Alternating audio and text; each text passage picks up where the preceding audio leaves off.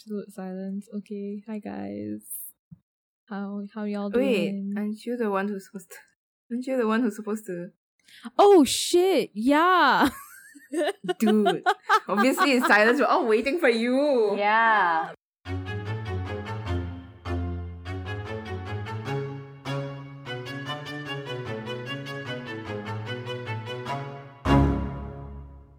Hello and welcome to Hidden Among Us, episode 12. Hello. Hello Happy there. Sunday, everyone. Yes, happy Sunday. Even though we're recording this on Hi. Thursday. night. Yeah. So how's your week's been? Wait, can I say that again? Thursday. How has I can't English. How has your week been? Tiring. Just a bit tiring. Yeah, I would School has imagine. been catching up. Yeah, that's a bit shitty. We're not catching up with school. School is catching up with us. Yeah, telling myself to exactly. be on task. Oh yeah. I have a 2-hour 33-minute movie to watch. Like, telling myself to be on task, but I can't. Oh my god. I have a lecture to watch which I haven't watched. What movie is that? The movie is called Laurence Olivier's Hamlet. It's Shakespeare, so it's a bit painful because it's black and white. Fun. Tao Ti Tai. Black and white can be good though. Yeah, but it's like one Yeah. of those old films, and it's Shakespeare, so like the language is not like entirely accessible. So like I've been tapping out. I think I'm like 20 minutes into a 2-hour 33-minute movie. Aren't you an expert? Wow. Am I an expert? I don't know. I actually didn't do this text before. Aren't you- It's Hamlet. Aren't you a Shakespeare expert? No, but I do like Shakespeare. Shakespeare's pretty great. Just lit people things. Anyway, has anything interesting happened in Singapore? Not really. Oh, interesting thing. I mean, Ghost Festival just started yesterday. I guess that's pretty relevant. 7th month. Yeah. Shan, do Quite you wanna interesting. like tell our listeners what 7th month is? I guess it's in like Chinese tradition where like the gates of hell open. So like within the lunar calendar, it's like the period where when the gates of hell open, they are kind of free to roam the earth and rekindle with their family. So that's where the offerings part come in, cause like you're like offering food to them, and also like the candles is like for them to see like the pathway home. Cause like distinctively as a ghost, you recognize the candles that your families put out lah. Yeah, so that's the tradition behind it. And also because under the Chinese belief that most people go to hell, so it's like a redemption, and that's why it's called Hungry Ghost also. Because like in hell you don't really have access to like food and like stuff like that. So this is the only month where they can access that sort of freedom, and after that they have to go back and serve the rest of their punishments. Yeah, and if you learn or if you read up a lot about like the different punishments in hell, it's actually quite rigorous lah. So like for example, like the first one that comes to the top of my head is like if you committed suicide in your past life, when you go to hell, you commit suicide every day. So like every day you repeat the process of committing suicide again and again. So you just keep repeating for a whole year until like the Hungry Ghost months open. Then you don't have to do your punishment, but you can roam the earth, which I guess is also a reason why like some ghosts can be very aggressive in this particular period. And goddamn, talking about this is scaring me because it's like at night and I'm alone in my room and it's dark and I don't know what's in here, what's out there, but I also don't want to know. Yeah. What are the kinds of food they offer though?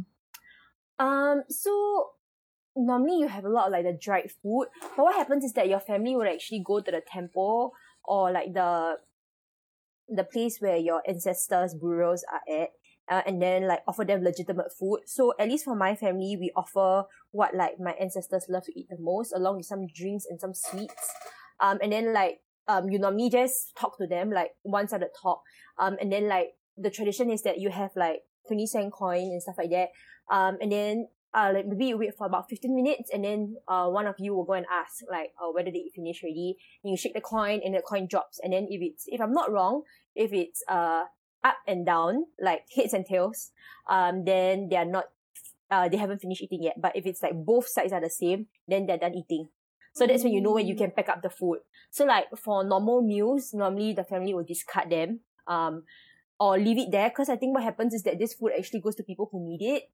Mm. Though there's also a very like huge like thing around it where you aren't supposed to eat that kind of food because the ghosts have already eaten them, like the spirits and ancestors, so like they can possess you and stuff like that. There's the whole element, but I think like out of goodwill, this food actually does go to like some people who cannot afford like having food.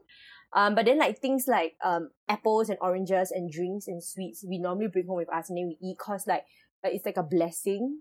Oh, okay. Yeah, so you eat it like that's at least what my family practices. So if I'm not wrong, on the 1st and 15th day you have to burn offerings, and I think on the 15th and the last day you have to go down to the site and then like worship not worship but pray to your ancestors. Yeah. So but with COVID I think a lot of things are changing. Like for example, like for Hungry Ghosts, like they normally have like Ge Tai, which is like entertainment for the ghosts. So where like people sing and stuff like that. Yeah, and it's a very big thing and very prevalent thing in Singapore because there's still a lot of like prevalent beliefs in like the ghosts and like trying to appease their spirits. So but with COVID, I think everything is live. So I don't know how it's gonna work, but the idea that turning on your laptop at home just for the spirit in your house to watch is beyond me. Yeah. Yeah, I've also noticed a lot of my neighbors who go down to like do their burning of offerings and stuff. They're all wearing their masks and stuff. So it's like it's pretty interesting.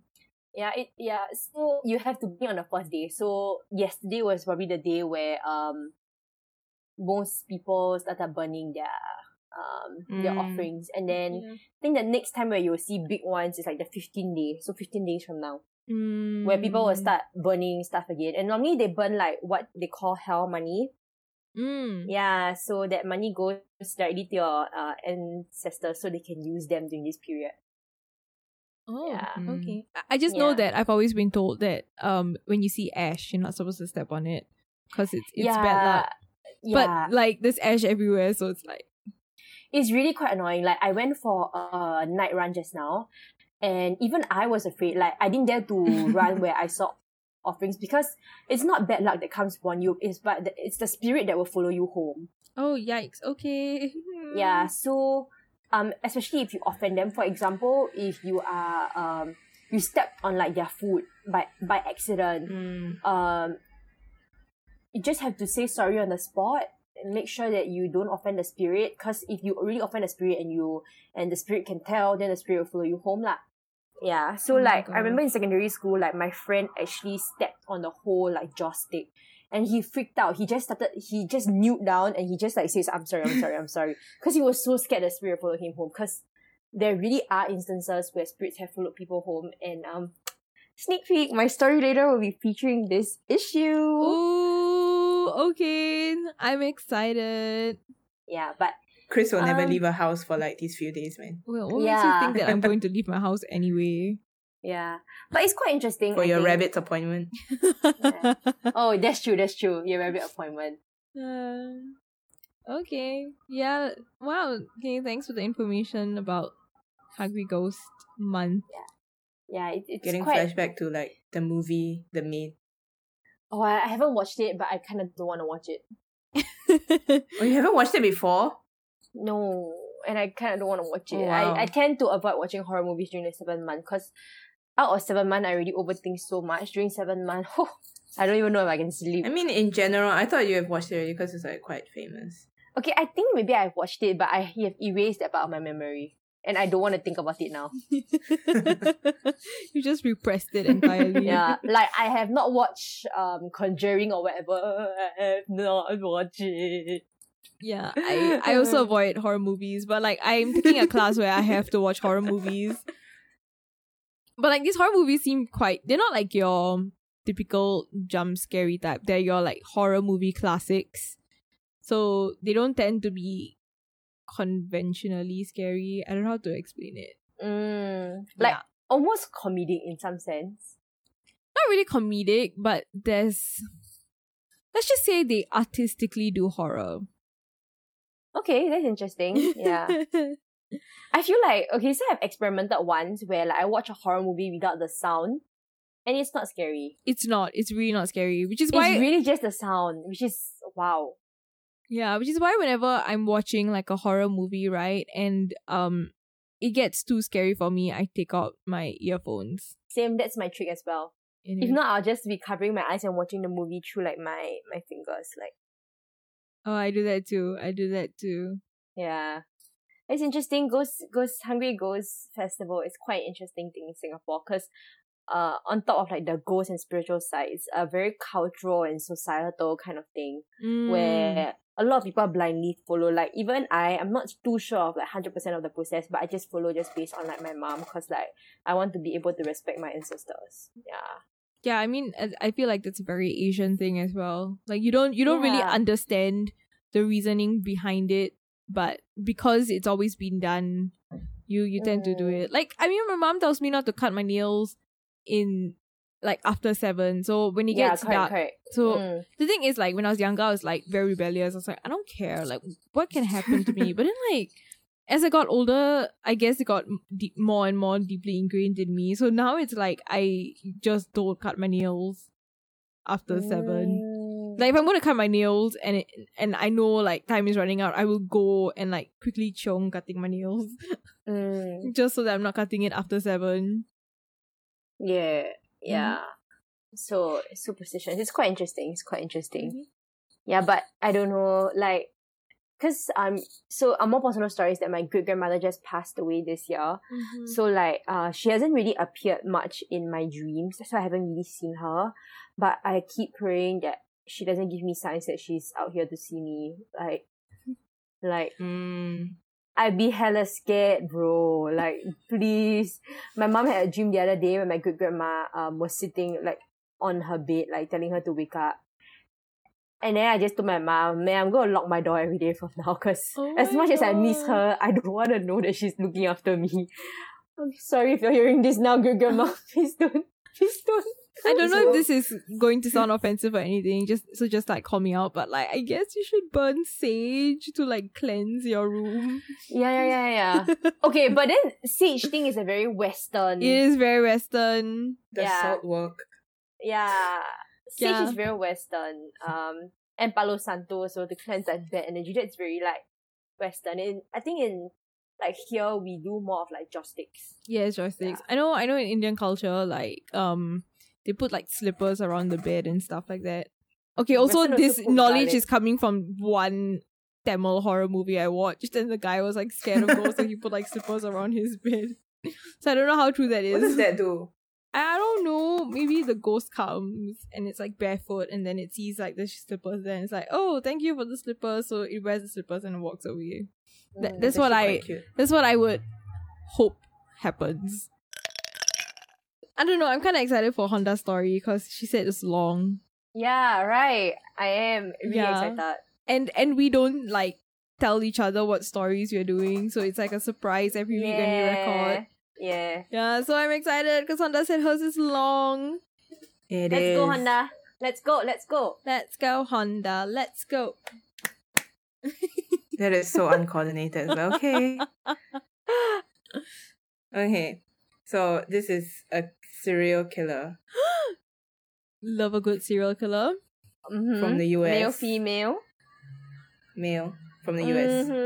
Okay. And he is also like a really, really famous one. Oh. But not to the point of like super famous, but like I don't think his name. It's not like the obvious ones. Not like Ted Bundy. Ted He's- Bundy. Not that Ed Gein. level.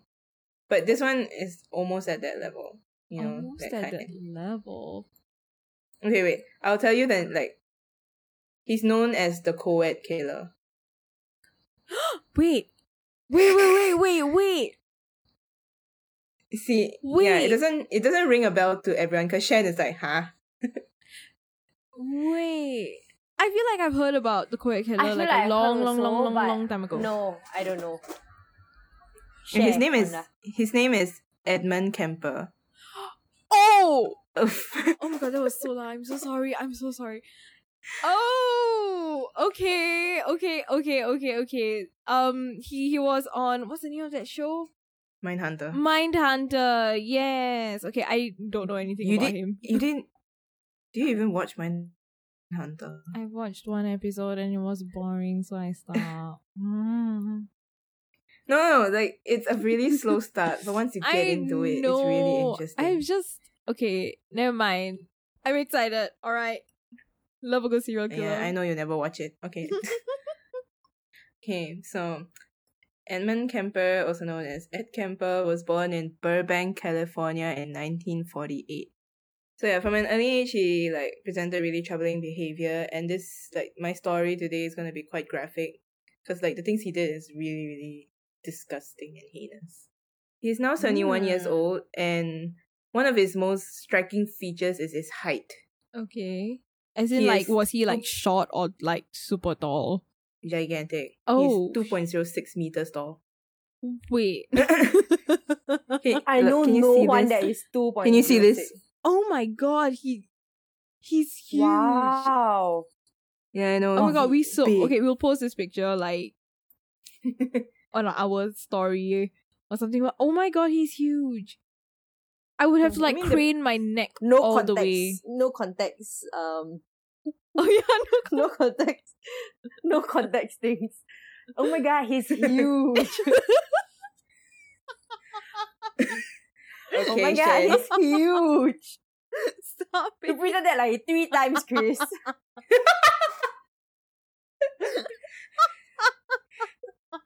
I'm gonna Someone's use this deprived, I recording to guess. blackmail you somewhere. Oh my god, he's huge. Huge as in height. His height.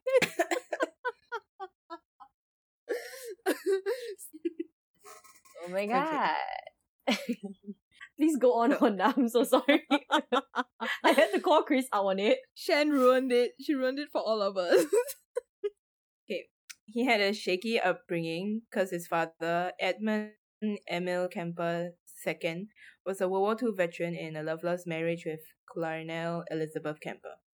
So the father was an alcoholic suffering from borderline personality disorder, and the father used to work on a nuclear bomb test like in the Pacific, and once said that the suicide missions in wartime and the later atomic bomb testings were nothing compared to living with Clarnell. Oh my god. So He it shows really like how he thought compared- about his wife. Yeah, he really compared atomic bombs to like living with his That's wife. bad. Yeah, that's terrible. She must have been quite Yeah. abusive. She is. So on the other hand, Clarnell would look down on his husband for his menial job and refuse to coddle her son for fear that coddling him would turn him gay. Wow. Yes, let's deprive your son of affection because affection makes boys gay. What goes on? Logic. Logic, error 404, logic Ma- not found. His mother was a domineering alcoholic who would belittle, humiliate, and abuse him. It was around this time when he began to act on his dark fantasies as he decapitated his sister's dolls, stalked his second-grade teacher while carrying his father's bayonet and watching her through the window. And at age 10, he killed his family's cat. No. Okay, that doesn't sound as bad. Drama He the details are like even worse. No. He buried it alive, and once it was dead, he decapitated it, mounted the head on a spike. No. Oh. He later stated that he derived pleasure from successfully lying to his family about the cat. Oh no. He was 10, okay? Animal abuse is just, it icks me in a way that can't be described.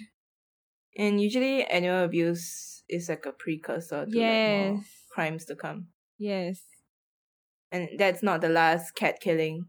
At age 13, he killed another and kept the pieces of the remains in his closet until his mother found them. Ew. He killed the cat because he thought that the cat favored his younger sister more than him. No words. I've got no words. So in 1957, when he was 9, his father left the family. So he is left with his mother and 2 sisters. And his mom was abusive, right? Oh God. His mom even feared her own son due to his size. Just because he So- was big. At age 15, he stood at 193 cm. Oh my god. At what? 15? Yeah. I seriously would have to crane my whole neck just to talk to him. So the mom made him sleep in a locked basement because she was scared that he would harm his sisters.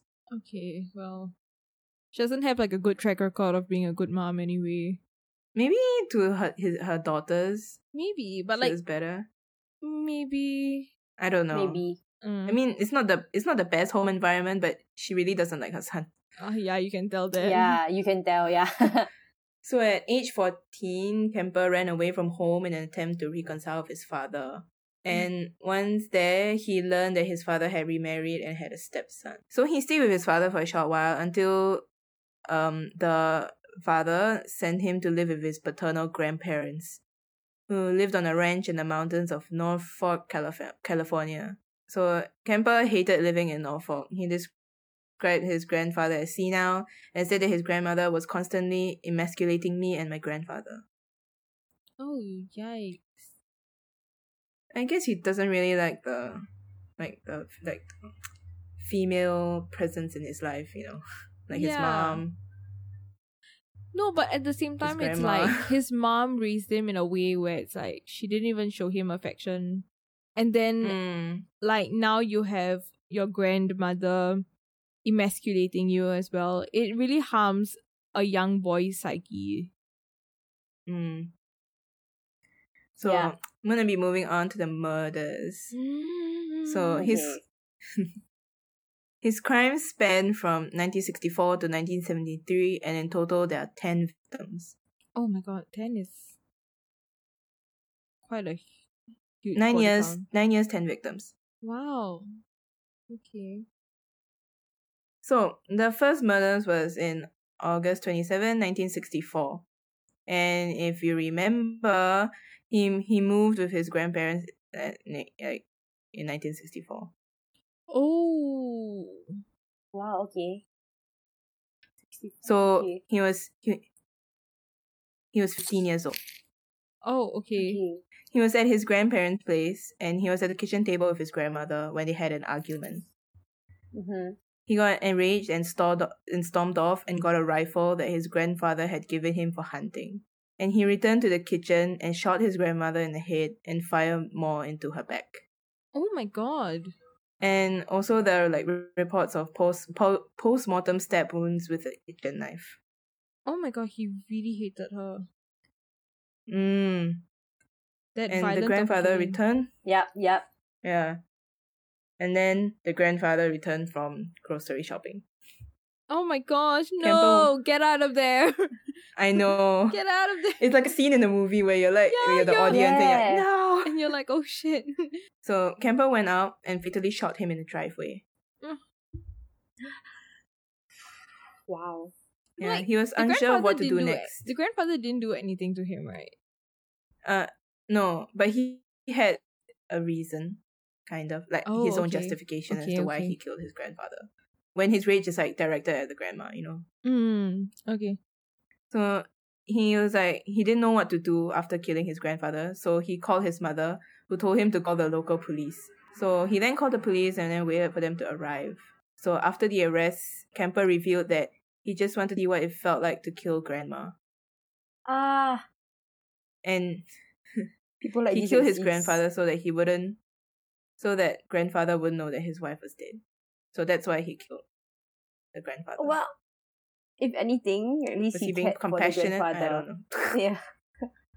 Compassionate. Oh. Compassionate.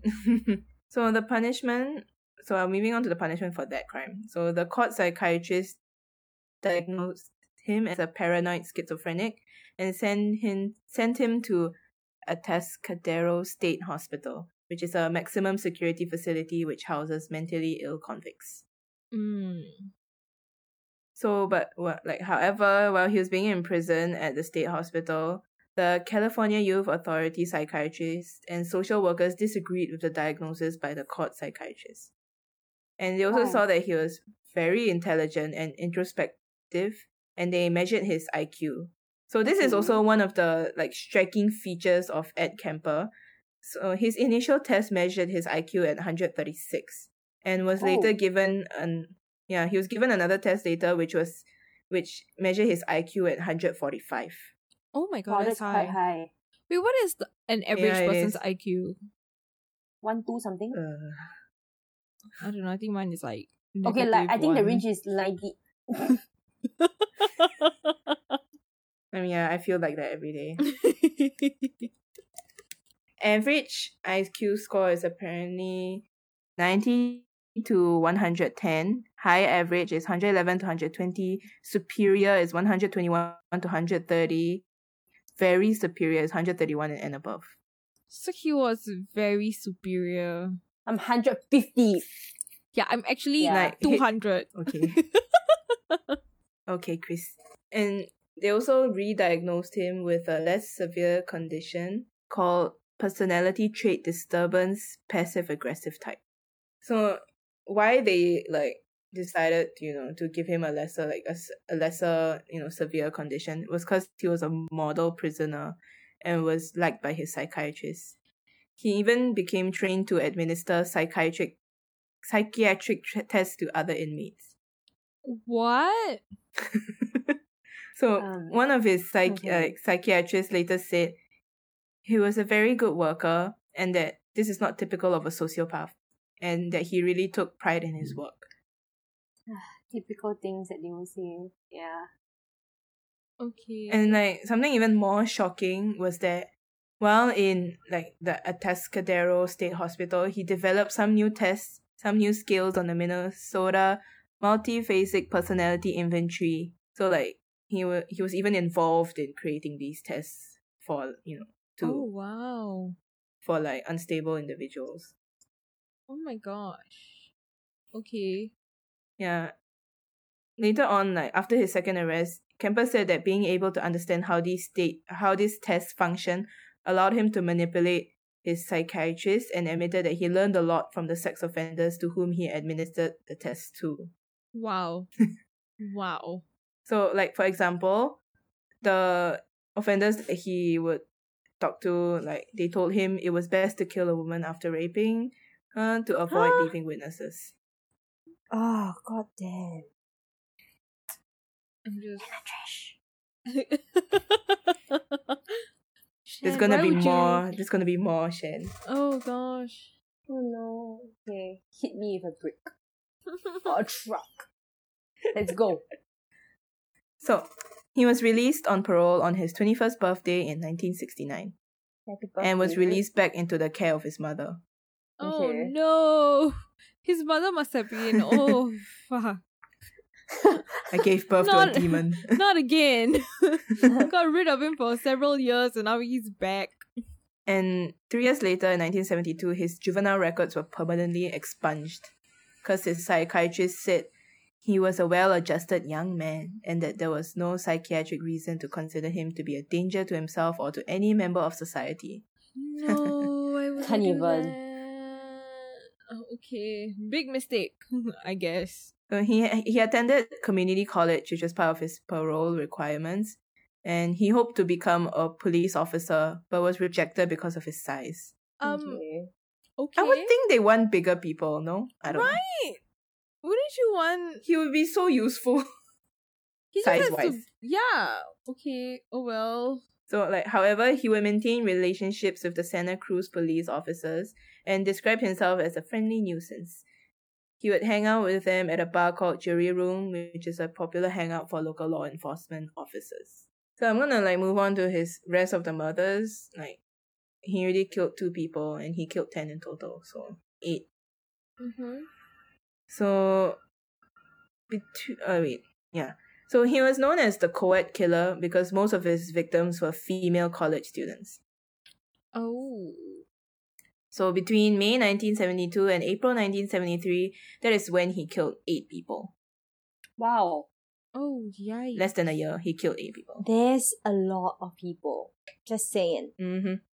So his modus operandi, is that how you use it? I Mhm. guess. So he would pick up female students who were hitchhiking and take them to isolated areas where he would shoot, stab, smother, or strangle them, and he would later take the bodies back home where he decapitated them and had sexual intercourse with the corpse. Sexual intercourse with the corpse. Yeah. Sexual intercourse. Oh My gosh. tongue is not working today. There's necrophilia in Some people are interested in that. Shout out to the guy in my class in JC who was into that. He was also into Satan, so you all know who I'm talking about. oh god, okay. Um, People like this exist in society. So But that's I'm gonna bad. read out the list of victims. So the first set of victims is Mary Ann Pesky and Anita Lucchesa, both 18 years old. The third victim, Aiko Ku, 15 years old. The fourth victim, Cindy Shaw, 18 years old. The fifth victim, Rosalind Trope, 23 years old. And the sixth victim, Alison Liu, 20 years old. And the last two, Clarnell Stanberg, 52, and Sally Hallett, 59. oh no, they were young. Yeah, like the 15 years old though. They were all very, very young though. Like even 18 is Yeah, it's very young. it's very, very young. And like even people our age, like 23, 20. Yeah. No, I don't know. It's just really sad because most of them were, like you said, they were in school and dorms, right? Mm. Yeah, I mean, like you go to school for an education and then you have this sicko that comes and just freaking murders you. Yeah, I'll go in like more depth about what happened to them. So the first set of victims, Mary Ann Pesky and Anita Lucchesa. So this happened on May 7, 1972. So Kemper was driving in Berkeley, California, and he picked up two 18-year-old hitchhiking students from Fresno State University. So it was on a pretext of taking them to Stanford University. Oh. Okay. Yeah. So after driving for an hour, he managed to reach a secluded wooded area near Alameda, California, which he was familiar from his work. He worked at the highway department after being released. Mm-hmm. Yeah, so that's where he gained more knowledge about how he knew the area and that he saw that there's a lot of hitchhiking students. He handcuffed Pesky and locked Lucchesa in the trunk, then stabbed and strangled Pesky to death, then killed Lucchesa in a similar manner. Yeah, he put both the bodies in the trunk of his Ford Galaxy and returned to his apartment. And he was actually stopped on the way by a police officer for having a broken tail light, but the officer did not detect the corpses in the car. Oh my god. Okay. So Kemper's roommate was not at home, so he took the bodies into his apartment and he took photographs of and had sexual intercourse with, and he dismembered the corpses later on. Oh wow. He then put the body parts into plastic bags, which he later abandoned near Loma Prieta Mountain before disposing of Pesky's and Lucchesa's severed heads in a ravine. Oh god. In August, Pesky's skull was found on Loma Prieta Mountain, and an extensive search failed to turn up the rest of Pesky's remains or a trace of Lucchesa. Oh no. The poor family, Yeah. you can't even have a proper burial. Yeah, you can't even have a proper burial. That's the tragic part sad. about such violent crimes, though. Like the way you mutilate the bodies, and then in the end, it's like the families can't even send off their children. Like the whole body, it's just man, you got me emo. This is still the first set of victims for his later Oh my murders. god. Okay. So Aiko Ku was the fifth. Fifth. The Okay. fifth victim. Yeah, the fifth victim. On evening of September 14, 1972, Kemper picked up a 15-year-old dance student named Aiko Ku, who decided to hitchhike to a dance class after missing her bus. Oh. Hitchhiking, man. Yeah. Is there even like anything good with hitchhiking? I mean, in America, it's a big thing. Yeah, it's a big thing, but it's also how a lot of people end up in like really terrible situations. Yeah. Like, I mean, as a woman, I would never hitchhike. Yeah, but it's like the norm there though. Yeah, So, it is. It's pretty common there because it's so big. yeah, the country is It's like huge. Yeah, I mean, unless there's like you make it clear that you notify people where you are. Yeah. Yeah. And you take down at least the car plate number or something if something goes wrong. Yeah. So, like the previous murders, he again drove to a remote area where he pulled a gun on Koo, but he accidentally locked himself out of his car. Dumbass. But Koo let him back inside as he had previously gained the 15-year-old's trust while holding her at gunpoint. No. How do you gain trust while holding someone at gunpoint? She's 15, so I don't think she, really understand what's happening Yeah, to her. I know what you mean. And they're 15 is quite an impressionable age, so yeah, it is. Yeah, easy to manipulate. And Yeah, very yeah, easy. he's an older man, Yeah. a much bigger man, Yeah. the kind of authority. Mm. So back inside the car, he proceeded to choke her unconscious and then raped her and then killed her. Oh God. He packed her body into the trunk of his car and went on to a nearby bar to have a few drinks, then returned to his apartment. Wow. And like the previous murders, back at the apartment, he had sexual intercourse with the corpse, then dismembered and disposed of the remains in a similar manner as his previous two victims. So I'll move on to Cindy Shaw. On January 7, 1973, Kemper had moved back with his mother and was driving around the Cabrillo College campus where he picked up 18-year-old student Cynthia Ann Shaw. Mm-hmm. He drove to a wooded area and fatally shot her with a .22 caliber pistol. He then placed her body in a trunk of his car and drove to his mother's house, where he kept her body hidden in a closet in his room overnight. Again with the closet. Oh my God. Here's something in closet. Yeah, here's something in closet. Maybe he was locked in closet. I mean, he was locked in the basement. Yeah, Fair enough. I guess. So when his mother left for work in the next morning, he had sexual intercourse with the corpse and removed the bullet from Shell's corpse. Oh. Then dismembered and decapitated her in his mother's bathtub. Oh, okay. He kept her severed head for several days, regularly engaging in euromatio with it, then buried it in his mother's garden facing upward toward her bedroom. So, Oh, it's like if a you can statement. imagine, yeah, the skull was looking up at the mother's room. Oh my God. After his arrest, he did comment on this. He did that because his mother always wanted people to look up to her. Wow. I mean, That is such a you could literal have way to do it. like done something else besides like murdering a child. I know, right? Oh God.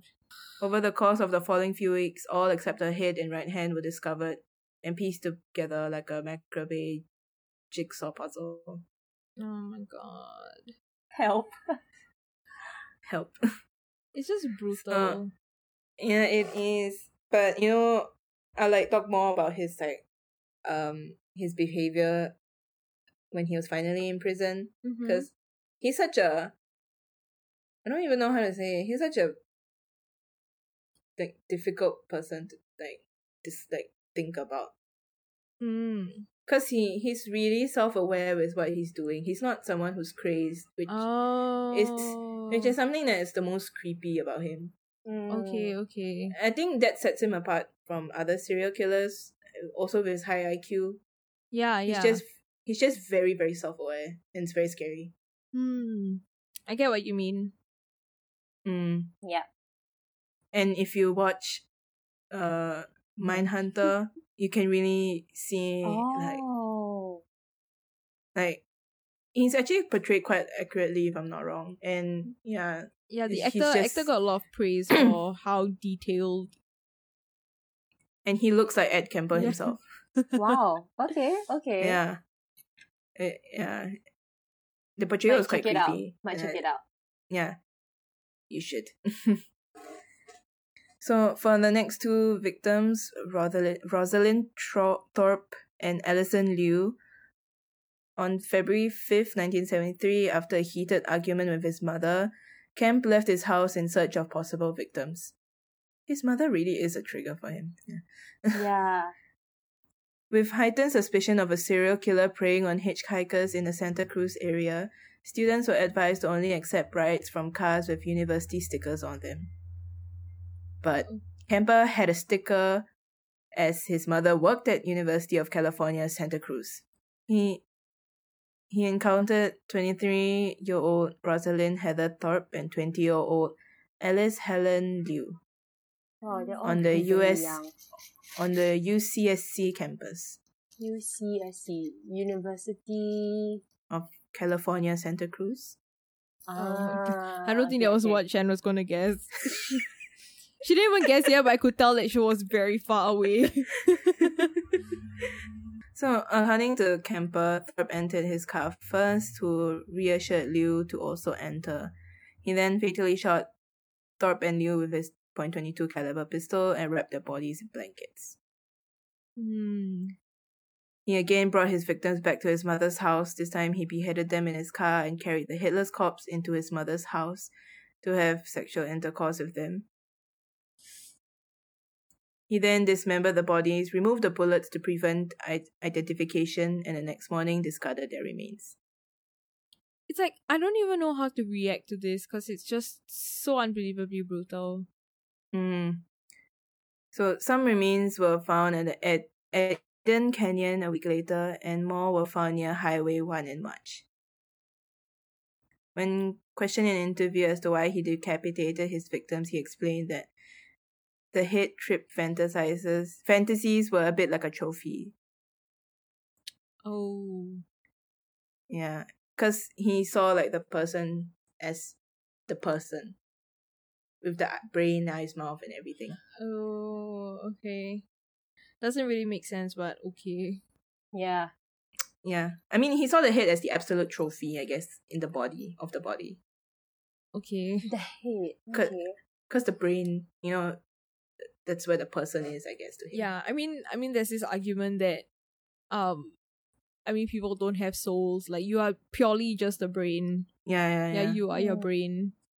So the last two victims, Clarnell Strandberg and Sally Hallett. So I think the Clarnell name might be familiar because that's his mom. Yeah, she remarried, so her surname isn't Kemper anymore. It's Strandberg. Oh my god. She remarried and then divorced. Yeah. So on April 20, 1973, after coming home from a party, 50-year-old Clarnell Elizabeth Strandberg awakened her son with her arrival. Mm-hmm. While sitting in her bed reading a book, she noticed Kemper enter her room and said to him, "I suppose you're going to want to sit up all night and talk now." Kemper replied, "No, good night." Okay. He then waited for her to fall asleep, returned to bludgeon her with a claw hammer, and slit her throat with a knife. Oh my god. He subsequently decapitated her and engaged in irrumatio with her severed head. What? What? Irrumatio. What that be? Do you really want to know? Yes. He performed sexual acts with the head. Like specifically, yeah, Like the brain? No. The mouth part. With his thing. It's a blowjob. Okay. But It's like a blowjob, but with a dead head. Yeah, with a dead head. interesting, okay. Interesting. And what's worse, he used the head as a dartboard. Oh my god, he really hated his mother. Wow, yeah, You he really- really did. And like, I guess from the violent street, I guess he hated women in general. yeah. And the things that he did with the body, you know, it really shows how he really felt towards women. you Yeah. know. Ugh. Interesting. He went on and said that he put her head on a shelf and screamed at it for an hour, threw darts at it, and ultimately smashed her face in. Oh my god. Mm. Okay, the screaming at it for an hour was kind of funny, and then after that, it just became so unfunny. So he also cut her tongue and larynx out and put them in the garbage disposal. Is it? I guess it's like to silence her in a way. I don't know. Yeah, I mean, wait. In America, like I know that the garbage disposal is it? Am I referring to the right one? But there's that grindy one. Mhm. Like some households have like this very grindy garbage disposal. Was that it? No. I think so. Uh, So I you, don't want just to- when you said it, I saw the next sentence. Okay. However, the garbage disposal could not break down the tough vocal cords and ejected the tissue back into the sink. ew, disgusting, gross. disgusting. Mm-hmm. Ew. He I saw think the that- word ejected makes it gross. It's like it popped right out. Ew. So he saw what happened and he said that seemed appropriate. Ew. Ah, he's so sick. Yeah. What the heck? So he then hid his mother's corpse in a closet Again. and went to drink at a nearby bar. Again. Oh. Upon his return, he invited his mother's best friend, 59-year-old Sarah Taylor Hallett. Oh no. He invited her over to the house to have dinner and watch a movie. And she accepted? Like, Yeah. okay. She is the next victim, so. When Helen arrived, Kemper strangled her to death to create a cover story that his mother and Helen had gone away together on vacation. Oh, wow. Okay. He subsequently put Helen's corpse in a closet again, obscured any outward signs of a disturbance, and then left a note to the police. The note read, approximately 5:15 a.m. Saturday. No need for her to suffer any more at the hands of this horrible murderous butcher. It was quick, asleep the way I wanted it. No sloppy and not sloppy and incomplete, gents. Just a lack of time. I got things to do. He fled the scene and he drove nonstop to Pueblo, Colorado, taking caffeine pills to stay awake for the over 1,000-mile journey. Okay. He had 3 guns and hundreds of rounds of ammunition in his car, and believed he was the target of an active manhunt. Okay. Okay, this is where it gets kinda funny, but not funny. So, after not hearing any news on the radio about the murders of his mother and Helen, when he arrived in Pueblo, he found a phone booth and called the police. He confessed to the murders of his mother and Helen, but the police did not take his call seriously and told him to call back at a later time. What the? And so, several hours later, Kemper called again, asking to speak to an officer he personally knew. Mm-hmm. He confessed to that officer of killing his mother and Helen and waited for the police to arrive and take him into custody, where he also confessed to the murders of the 6 students. Okay. So, when asked in a later interview of why he turned himself in, Kemper said the original purpose was gone.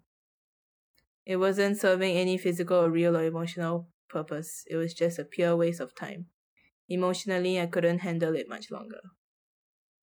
Okay. Toward the end there, I started feeling the folly of the whole damn thing, and at the point of near exhaustion, near collapse.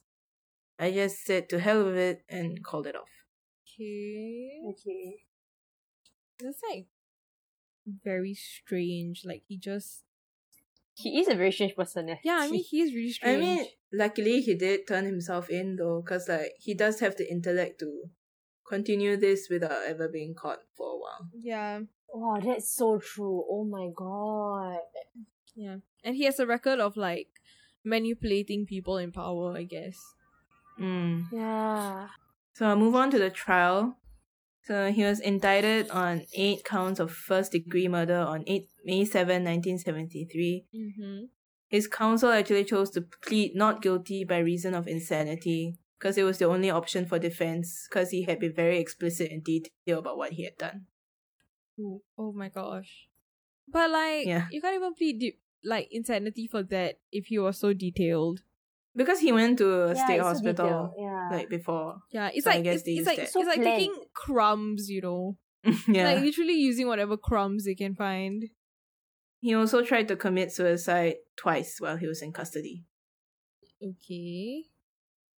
In the end, he was found to be guilty on all counts, and he actually asked for the death penalty, requesting death by torture. But then, at the time, there was a moratorium placed on capital punishment by the Supreme Court of California, and he instead received 7 years to life for each count. So, I'll move on to his imprisonment.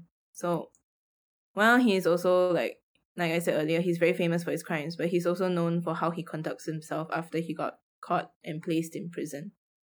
Yeah, this is like the really confusing part about Ed Kemper. Because his behavior in like prison is just like not like what you think a sociopathic killer would Yeah. Hmm. Like he deviates from that checklist of symptoms, you know what I mean? be. So he's again a model prisoner, and he was in charge of scheduling other inmates' appointments with psychiatrists and was an accomplished craftsman of ceramic cups. Okay. At least he has a hobby, I guess. Yes, a 2-meter tall guy loves crafting ceramic cups. Yeah. 2-meter tall serial bit killer. shady. And also, this was like one of the more shocking facts about him. For me, he was a prolific reader of audiobooks for the blind. And in and in 1987, an LA Times article reported that he was the coordinator of the prison's program and spent over 5,000 hours narrating books with several hundred completed recordings to his name. Wow. Wow. I know, right? It's just like you can't even comprehend him as a person. Wow. And No, also, but can you imagine like you get this audiobook and you're like reading it and you find out that the person narrating it is like you see the name narrated by Ed Kemper. I'm like, oh shit. like Oh, nervously no. sweats while listening to it. So also he participated in a number of interviews, and these interviews actually contributed to the understanding of the minds of serial killers. So that's where like Mindhunter got its like story plot from, because the Mindhunter Netflix show is about 2 FBI profilers interviewing serial killers and understanding like, you know, how to profile them to use in their future crimes. So he said that he was forthcoming so that others like himself can be saved from killing people. Okay. Yeah. So like, you know, other than the Netflix show, he also influenced like many works that we see today. One of the more notable ones was the character in The Silence of the Lambs, Buffalo Bill. Yeah, Ed Kemper heavily inspired that character. Oh, interesting. Okay. Yes, I and want to this go is- check out the show. Yes, you should. I know it got like very, very good reviews. And especially I for mean, the actor, the guy who it's played not- Ed Kemper. It's not like the usual cop show where it's like action. You're rushing to catch a killer. In Mindhunter, the killer is already in prison, and the profilers are just going to talk to them, and then you just gain insights. And the killers that appear on the show are actual killers. So there's 2 seasons, I think, if I'm not wrong, and then the 3rd season, I think the show has been leading up to like one of the like, it's wrong to say star killers, in America. But yeah, Mm. one of the most, I think it's Charles Manson, if I'm not wrong. They're leading up to Charles Manson in the show. Ooh, Charles Mm. Manson is. We have to really cover. Yeah, now I want to rewatch Mindhunter again. Because now that I searched up on Ed Kemper, I wanted to see his portrayal again. I remember there were people doing like side by side videos of the actor in the show, yeah. and like it I was watched that. very, very close. So creepy. He's so Yeah. good. He's really, really so good. I'm pretty sure Ed Kemper must be like flattered. Or maybe not. I don't know. I mean, he wanted to share knowledge of Mm. how his mind works so that other killers can. That's true. I don't know. He's so he's, sick. So he's a weird. very Oh my interesting God. individual. You know, But when I was interesting, yeah. When I was reading up, this part was kind of funny. Like, he also judged other serial killers. Oh my god. Oh. Wow. Like, cause He's so in his- smart. in his prison there were also like other famous prisoners inside. Mm-hmm. The most notable one is Charles Manson. He was in the same prison block as Oh, Charles wow. Manson. And a criminal called Herbert Mullin. I'm not really sure who this person is, but he really thought very lowly of Mullin. Oh. So Mullin committed like murders at the same time and the same area as Kemper, but he described Mullin as just a cold-blooded killer, killing everybody he saw for no good reason. Oh. And Okay. Kemper actually manipulated and physically intimidated Mullin, because Mullin is like at 5 feet 7 inches, which is 170 cm, Okay. but Kemper is Mhm. 2 meters. I mean, Kemper is just. He's a gigantic tree. That's what he is. So Kemper said that Mullin had a habit of singing and bothering people when somebody tried to watch TV, so I threw water on him to shut him up. Then he was a good boy. I'd give him peanuts. Mm. Oh, that is Herbie liked peanuts. That was effective because pretty soon he asked permission to sing. That's called behavior modification treatment. Mm. Oh my god. That's so creepy. Yeah, Yeah, it is. it is really creepy. That is so creepy. Oh my god. Wow. Okay. But he's Yeah, quite this is interesting. the end of my personality. story. He's quite Wow. interesting personality. It's You quite- can't even categorize him, Yeah. Yeah. It's not black and white. He's not just a craze, like, there's a devil in him kind of thing. Yeah. Because he's really, like, like, almost like not normal, but, like, a functioning person. Mm. Wow. Thanks for that story. Oh my goodness. Yeah, it's so interesting. I want to watch the Mindhunters. Yeah, it was Yeah, very, Amy- very well rated. I wanted to Yeah. talk about Ed Kemper because, like, his photo appeared on my Reddit feed. mainly talking about his height, like the picture I showed you. Oh, okay, okay. Mhm. Shall I go into my story then? Yes. Okay, I'm Okay. scared. My story is kind of really short, but like I wanted to add in like personal experiences. So compared to Honda's story, mine is really, really very short. And my story is going to be like from the writer's point of view, because I'm just gonna read out all what the author sent in. Like it's a full story account. It's not a very long story, but it's something that is very like that's happened to me before. Oh. Yeah. It has happened to my brother before, rather. So I'll Oh. share my story after that. Okay, so I'm gonna start the story from this person's point of view. Okay. Mm-hmm. Good night, mommy, I said as my 10-year-old self headed back into the bedroom of my family's 5-room flat in UT, ready to be drifted into dreamland. 1 a.m. wasn't a normal bedtime that a girl my age should be sleeping at, but my parents were never strict on trivial things like that. As the day's occurrences ran through my mind like a home video, I closed my eyes and was prepared to be knocked out the minute my head grazed the pillow. Almost immediately, I heard a shrill, high-pitched laughter belonging to a woman next to my ear. Nope. Straight up, nope. Next Thinking to that my it was ear. my younger brother playing a prank on me, I opened my eyes and sat up, looking behind and under my bed for my annoying brother who was supposed to be asleep in the next room. He had a tendency of doing silly things like that, so I wouldn't be surprised if I were to find him behind my bed grinning at me. But strange enough, he wasn't in the room. Hmm. My room isn't that big. He can't have hid himself anywhere else. Maybe I imagined it, I thought to myself. Heart slightly racing at this point in time. The minute I closed my eyes a second time, the same spine-chilling laughter began, and again, I opened my eyes and sat up. I hate this. When I'm saying this story, I can hear footsteps above me, but the room above me is empty. Stop. Stop it. Stop it. For viewers, you're not just hearing like a ghost story from me, you're hearing a ghost story in real life right now.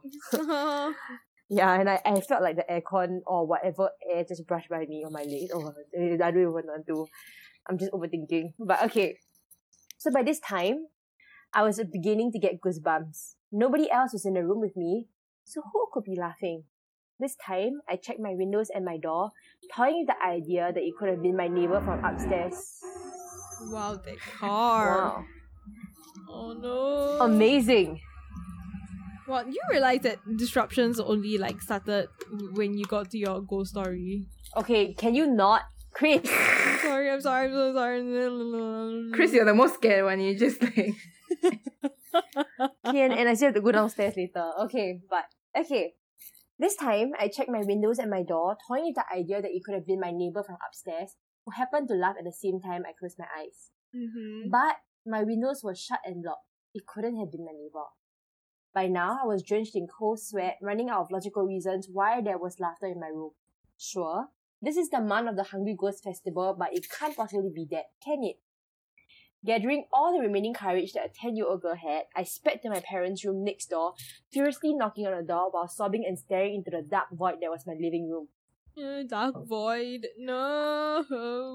After what seemed like an eternity, my sleepy mother unlocked the door. Why are you crying? My mother asked groggily, a look of worry on her face. There's someone laughing at me, Mummy, a woman, I replied.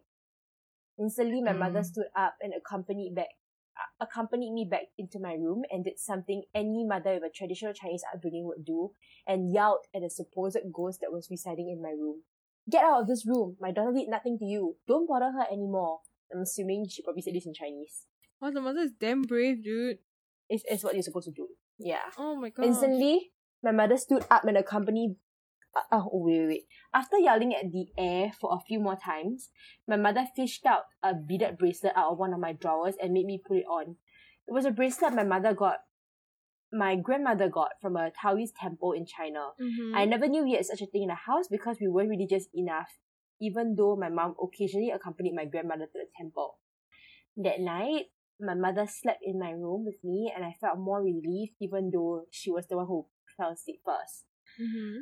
Still wary, I slowly closed my eyes, and the next thing I knew, sunlight was pouring in my room. It was morning. Mm-hmm. I never knew what happened that night, but I overheard my mother complaining to my grandmother on the phone that my father was to blame for parking at a vacant lot at East Coast Park the day before, where somebody left their incense paper and offerings untended.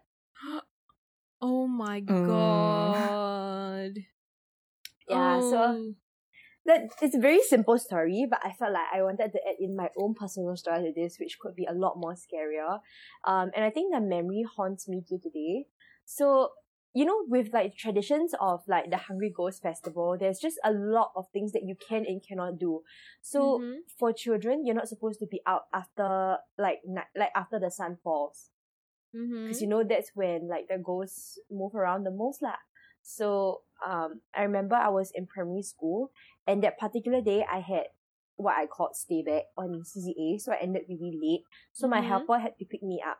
And obviously, because it was just my helper and my younger brother, who was, I think, a toddler, like around 5-6 years old.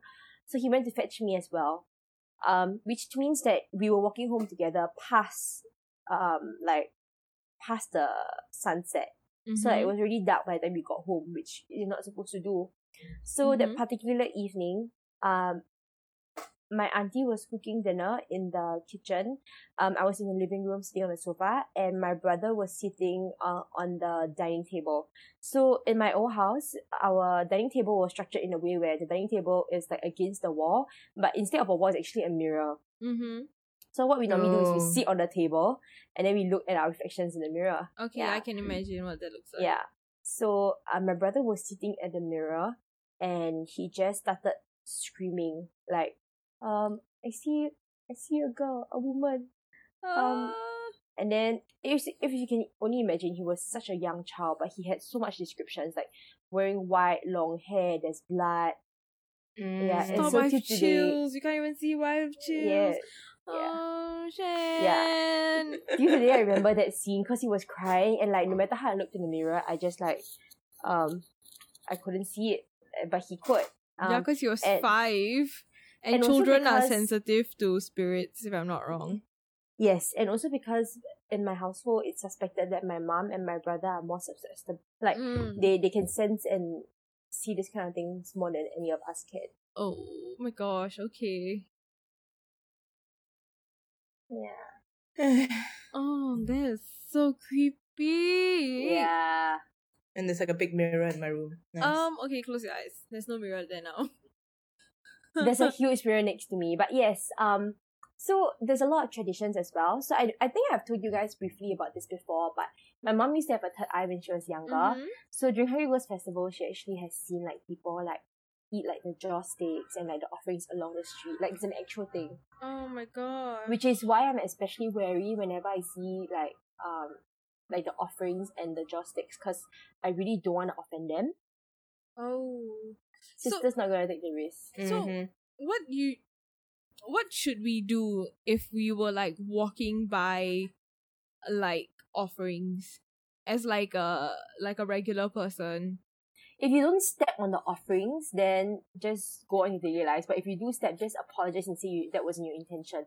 Because the thing is, based on like, if you know my mom's accounts of her like actually seeing like ghosts like eating like these offerings, then you can just imagine you just step on their food. Like how would you feel, you know? Okay, Obviously okay. you'll be angry, so you would definitely follow to get like that revenge. Okay.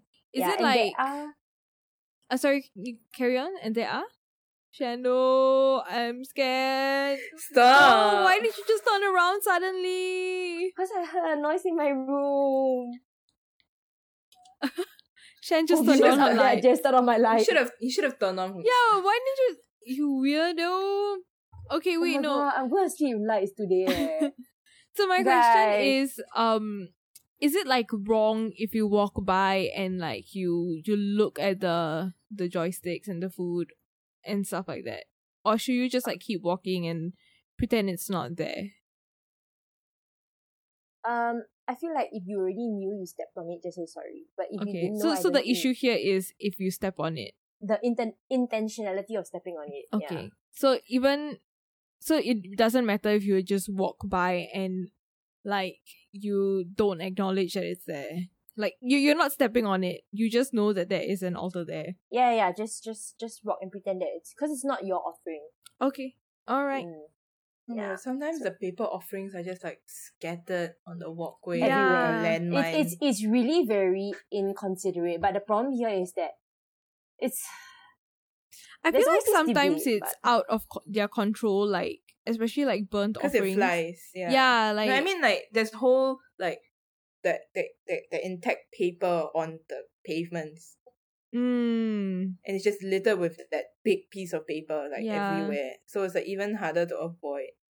yeah, You're but, like playing the floor is lava kind of game. yeah, but I think Yeah, it's it is. as the regular person, as long as you know that if you were to accidentally step on it, as Shan mentioned before, like apologize and say that wasn't your intention. Mm. Yeah. Yeah. Like lucky my area doesn't really have much people who practice anymore.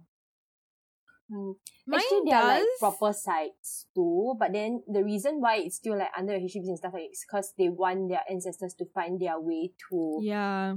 their Mm. home so that they can go back and visit their family and Yeah. like won't be wondering because like if you think about it, especially for those that died like and had like a family, when they during this period they would want to come back to the comforts of their home. Yes. So by yes. lighting up like the joysticks and everything, it's like the ghost assumingly can sense it and then follow the light. where you light it's the like it's like joysticks. a guide back home. Yeah, kind of it thing, is. It is. Yeah. Oh. So that's why they still do it like outside houses, even though there's like, especially in HDBs, like there's designated areas.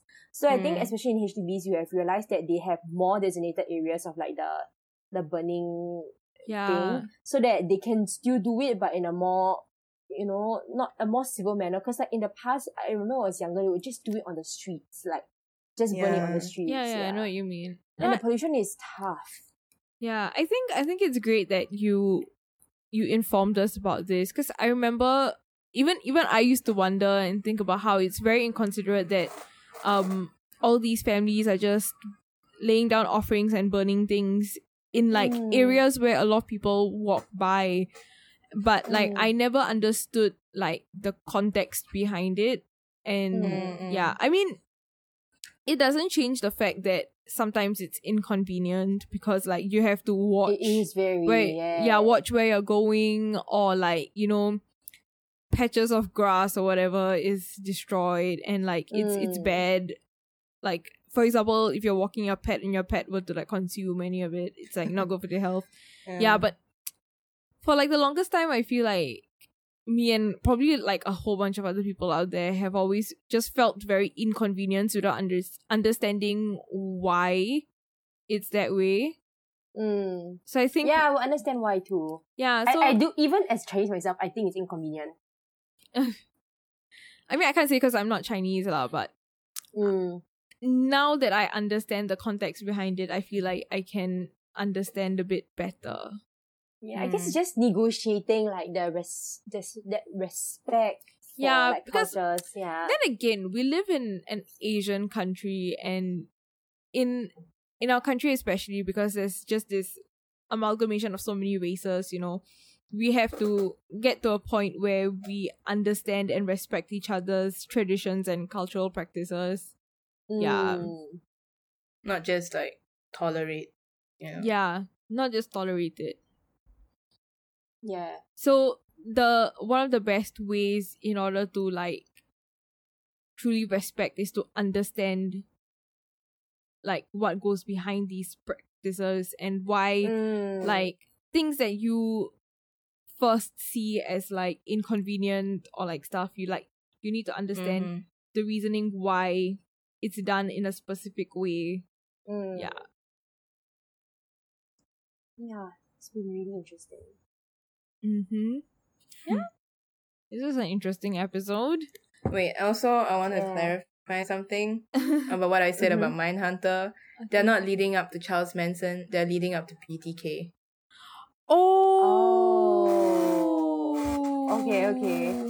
Okay. Yeah, but the third season is on hold, so I don't know if they're ever gonna release it. Okay. So annoying. Oh, BTK is interesting. Oh, but Charles Manson's also very interesting. Better like release that third season. I'm pretty sure there's a lot of things on Charles Manson done already. Yeah. Maybe it could be a future. Someone could talk about him in the future. Yeah. Also, I just remembered an update. Okay. I just remembered this. Last week, Shen shared the story about the Watts family murders. And apparently there's going to be a Lifetime movie about it. Wow. Yeah. Oh, wait. I feel like I saw this somewhere. Yeah. It's so movie. Weird. Yeah. Also, it's in whose point of view? I don't know, but it's also Lifetime, so it's going to be like a terrible movie. It's seriously going to be like bad, and it's one of those movies where you watch just to pick it apart because it's bad. Yeah. I just think it's interesting. But also a bit strange to me, because like this, like the family murders are very recent. Yeah. It's pretty recent. Don't know why you'd want to make a movie about it, but yeah, I think it's too fresh. Yeah. But whatever. If it's a docu-series, I understand, but a movie is it's a movie. A bit too sensational for me. Like, as in, I have a vague idea of what it's gonna be like. It's just like very trashy. That's the only way for me to describe it. It's just like a very poor trashy family movie. though, the victim. Yeah, and like the like for example, his wife's family is there as well. Yeah, they're gonna see this movie, and it just like reopens wounds. it's not like, for example, a movie inspired by Criminal that happened like many, many, many years ago, and then they decide to make a movie now.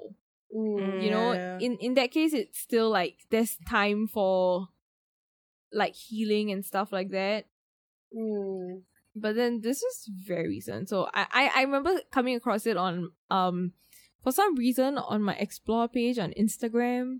Why? I don't know. It was just my Instagram explore page is like mostly like rabbit, and then suddenly Lifetime Murder. movie about Chris Watts, and I was like, what? Interesting. Yeah. So, if anyone wants to watch that movie when it comes out, tell us what you thought of it, because we're not watching it. If you enjoyed this episode and want to support us, please rate us 5 stars on Apple Podcasts and click that follow button on Spotify. You can also listen to us on Apple Podcasts, Spotify, Stitcher, iHeartRadio, and whatever podcast platform you listen to. And you can follow us on Instagram at HAU Podcasts. Shoot us a message or send us stories if you'd like. In this special period of Hungry Ghost Festival, if you have any personal accounts or stories that you want to share, please share with us in our DM as well. You can also email us at hiddenamongus3@gmail.com. I look forward to hearing your stories. Yeah. Woo woo. Thank you for Thank listening. you. Okay, See you next week. stay Okay, Chris. safe, everyone. Yes, stay safe. You stay safe, Chris. Stay safe. Stay safe, stay healthy. Yeah. And we'll see Stay you next happy. week. And sane. Ciao. Bye. Bye-bye. Bye-bye.